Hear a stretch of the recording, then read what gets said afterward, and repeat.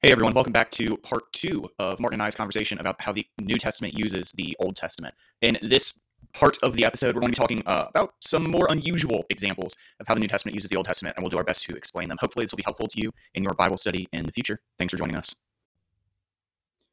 Hey everybody, this is part 2 of Martin and I's conversation about how the New Testament uses the Old Testament. We're going to get maybe a little bit more into the weeds in this one, and hopefully some of it will be helpful to your Bible study in the future. Thanks for joining us. The other form of prophecy that we really wanted to kind of cover was when Jewish believers don't agree that it should be messianic. And this one, it's actually going to talk about my favorite Old Testament prophecy, and that is in Isaiah chapter 53. And so you get this poem, basically, that describes Jesus' death. If you're a Christian, that's what you believe it is anyways. It describes Jesus' death, and it actually acts as both an earthly description and a spiritual description. And so it talks about how he's going to be pierced, he's going to be crushed, he's, these things. But then it also includes that he's doing so for the forgiveness of sins, that he's doing so to cover up transgressions of the people. It talks about this in both ways, which is really cool, first of all. And as a huge nerd, I love it. And so there's a lot of information I have on this one. But what's really interesting about this is Isaiah 53 is a part of what's called the Suffering Servant songs, and there's 4 of them. This is where the Christian interpretation comes in. Through the 4 different songs, we see a couple of things that don't necessarily disqualify Israel as the suffering servant, but it really makes it hard to approve of it, basically. And that's how the Jews are going to interpret it, is that the nation of Israel is this suffering servant. Because at their time, they're seeing their nation is going through exile. Their nation is being oppressed. They're put through slavery. They're seeing these things that really kind of fit with what Isaiah is saying. But it's not going to 100% agree. As Isaiah is writing this, he is prophesying forward to the Messiah, to Jesus. The Jewish believers, especially post Jesus' time, are going to say, no, this is not about the Messiah. Because if you read it like the Messiah is supposed to do this, then you basically see Jesus. And it's pretty clear when you look at it in that light. If you're looking at it and you know what happened to Jesus already, you go, oh, that's really close. Like that's pretty darn close actually to what happened. I would fully back that. But for the most part, the Jewish believers don't read it that way, and it's so that they can interpret it the way that they want to. You also will probably hear, if you look up Isaiah 53, like videos on YouTube or anything, you'll probably see someone talking about how this is the forbidden chapter, this is the one that's not supposed to be read, and that's because they have some understanding of what happens to Jesus, and they go, oh, that's really close. But the real linchpin to this is when you jump to Acts chapter 8, you'll see Philip actually take the opportunity to connect these. And so in Acts chapter 8, Philip sees an Ethiopian eunuch, which, knowing what a eunuch is, I don't know why they necessarily needed to tell us that, but, it's important. It is important because eunuchs were trusted around important women, because the idea was by making someone a eunuch, you would remove their sex drive, which is actually not how that works at all. But that's what they thought, and so they would make someone a eunuch in certain cultures so you could be trusted around influential women like queens and princesses and whatnot. And often eunuchs would be very high-ranking and influential people in the government, not in the line to inherit anything directly, but they would have great influence and riches by themselves, which obviously they would not be able to pass on to children because they couldn't have kids. So that's why it's important that he's a eunuch, because in Ethiopia at that time, that would hint that he's probably an advisor to the king or queen, which is significant. And so he's talking to this eunuch who is reading Isaiah 53, and he says, I don't understand this. And so Philip comes up and explains that this is Jesus. That's what's happening. It's describing Jesus's death and what it does for us. And the eunuch basically, after talking to Philip, says, I want to be baptized. I want to follow Jesus. And Philip says, oh, okay, well, we'll baptize you somewhere. And the eunuch goes, there's water over there. Let's go. And he goes, okay, cool. I guess we're baptizing you now. When you get to studies of the New Testament and Old Testament, the best way to figure out not necessarily the intended meaning, but the final meaning of a passage, especially in the Old Testament, is to see how it's used in the New Testament. And so essentially for us believers, we would look at the way that Philip talks about this passage and say, it's messianic. Done. But there is a little bit of controversy as to the original intended meaning of it. And so that's kind of my spiel is. Yeah, and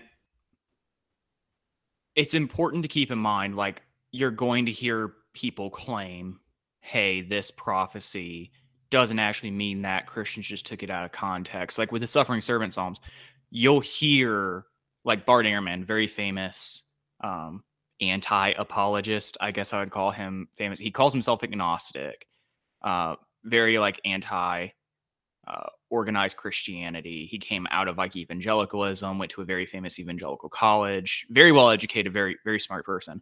And he'll point to, well, the Jews don't interpret the suffering servant passages to be about Jesus. They'll say it's about Israel as a whole. And he'll point to parts of the suffering servant passages that seem to not be fulfilled by Jesus. And I think part of the response to this for Christians is something called a double fulfillment prophecy, which is not something that gets referenced a ton in churches, unfortunately, on Sunday mornings, but it should. A double fulfillment prophecy is basically the idea that when a prophecy is issued, it may have both an immediate and a non-immediate application.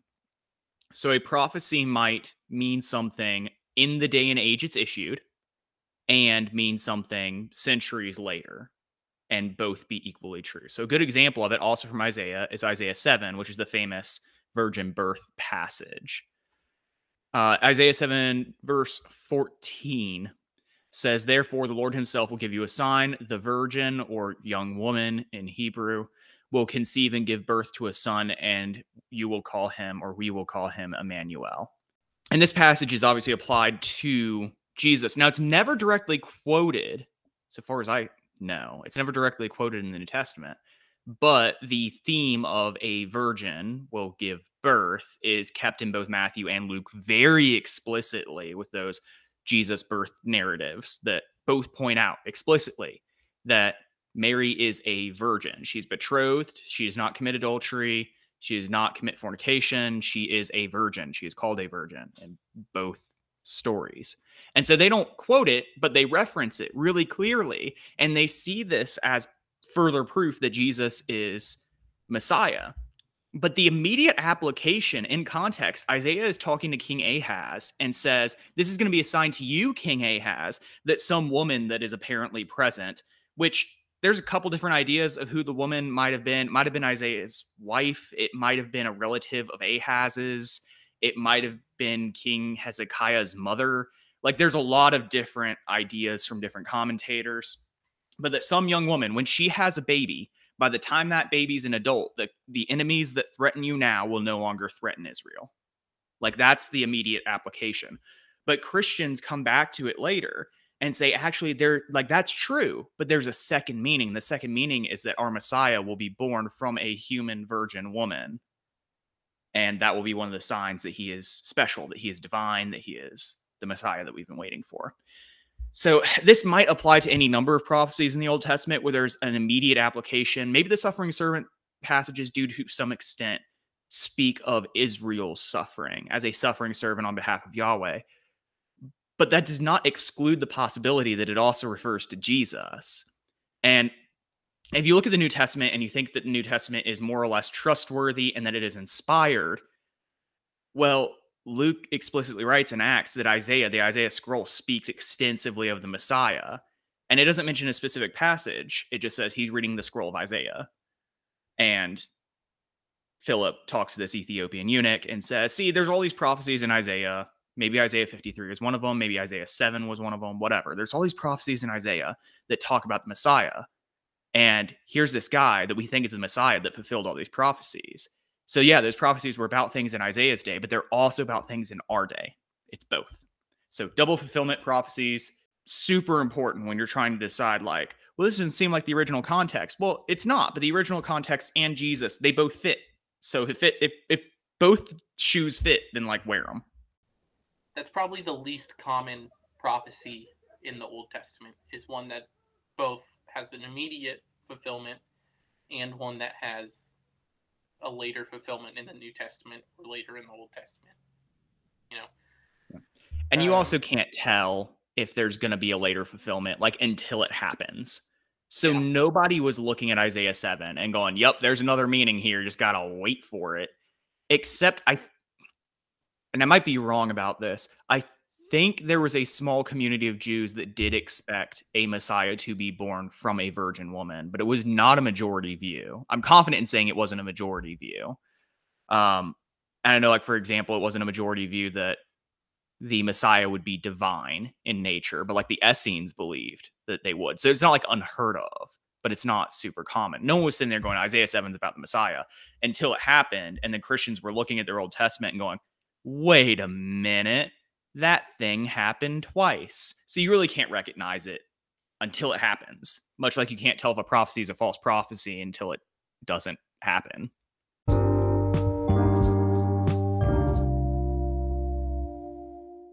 The last one that we really had to talk about was an Old Testament ideal. Do you want to talk about that a little bit? Yeah, I want to talk about that.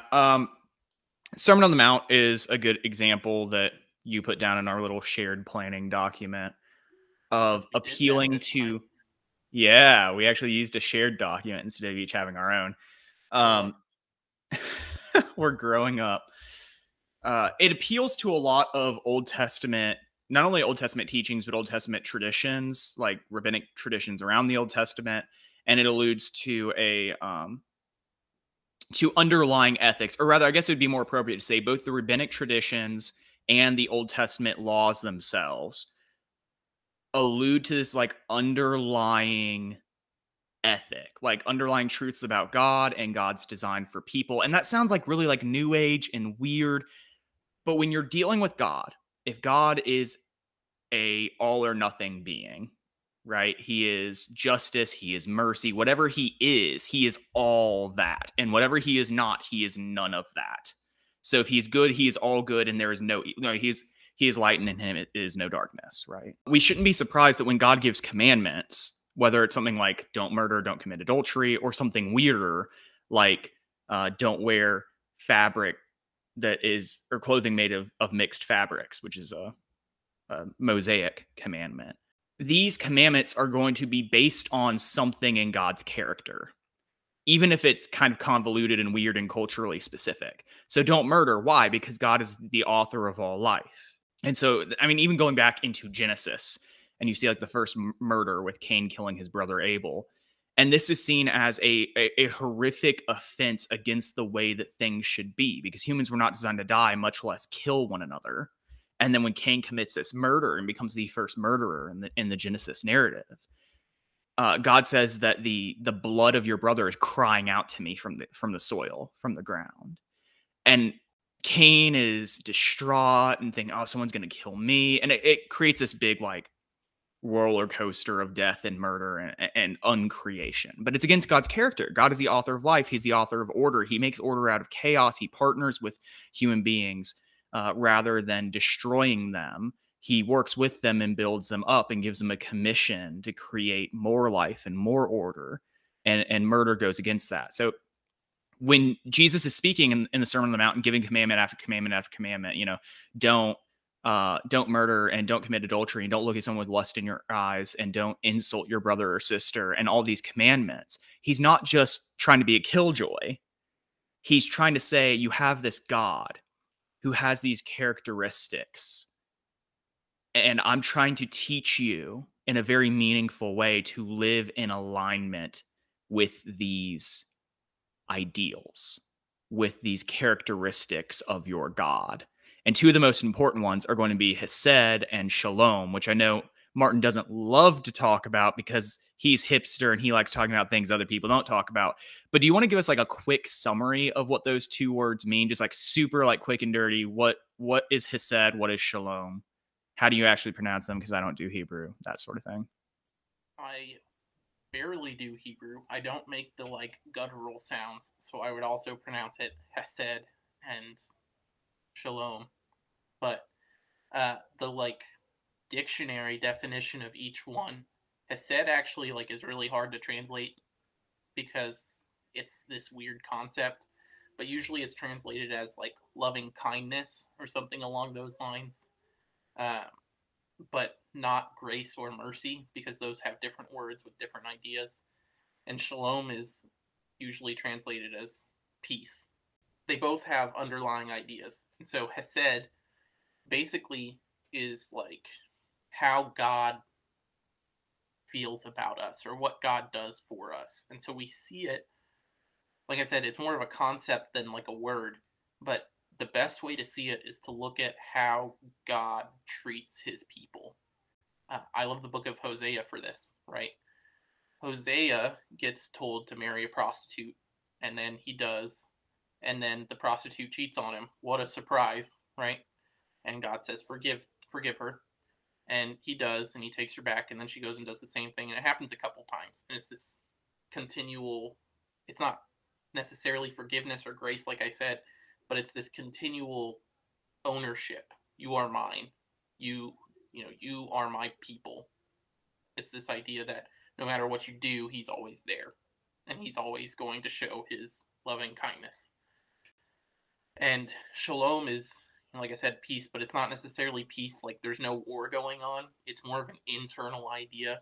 Uh, you'll hear people all the time talk about there's peace inside of me, or like I am at peace right now.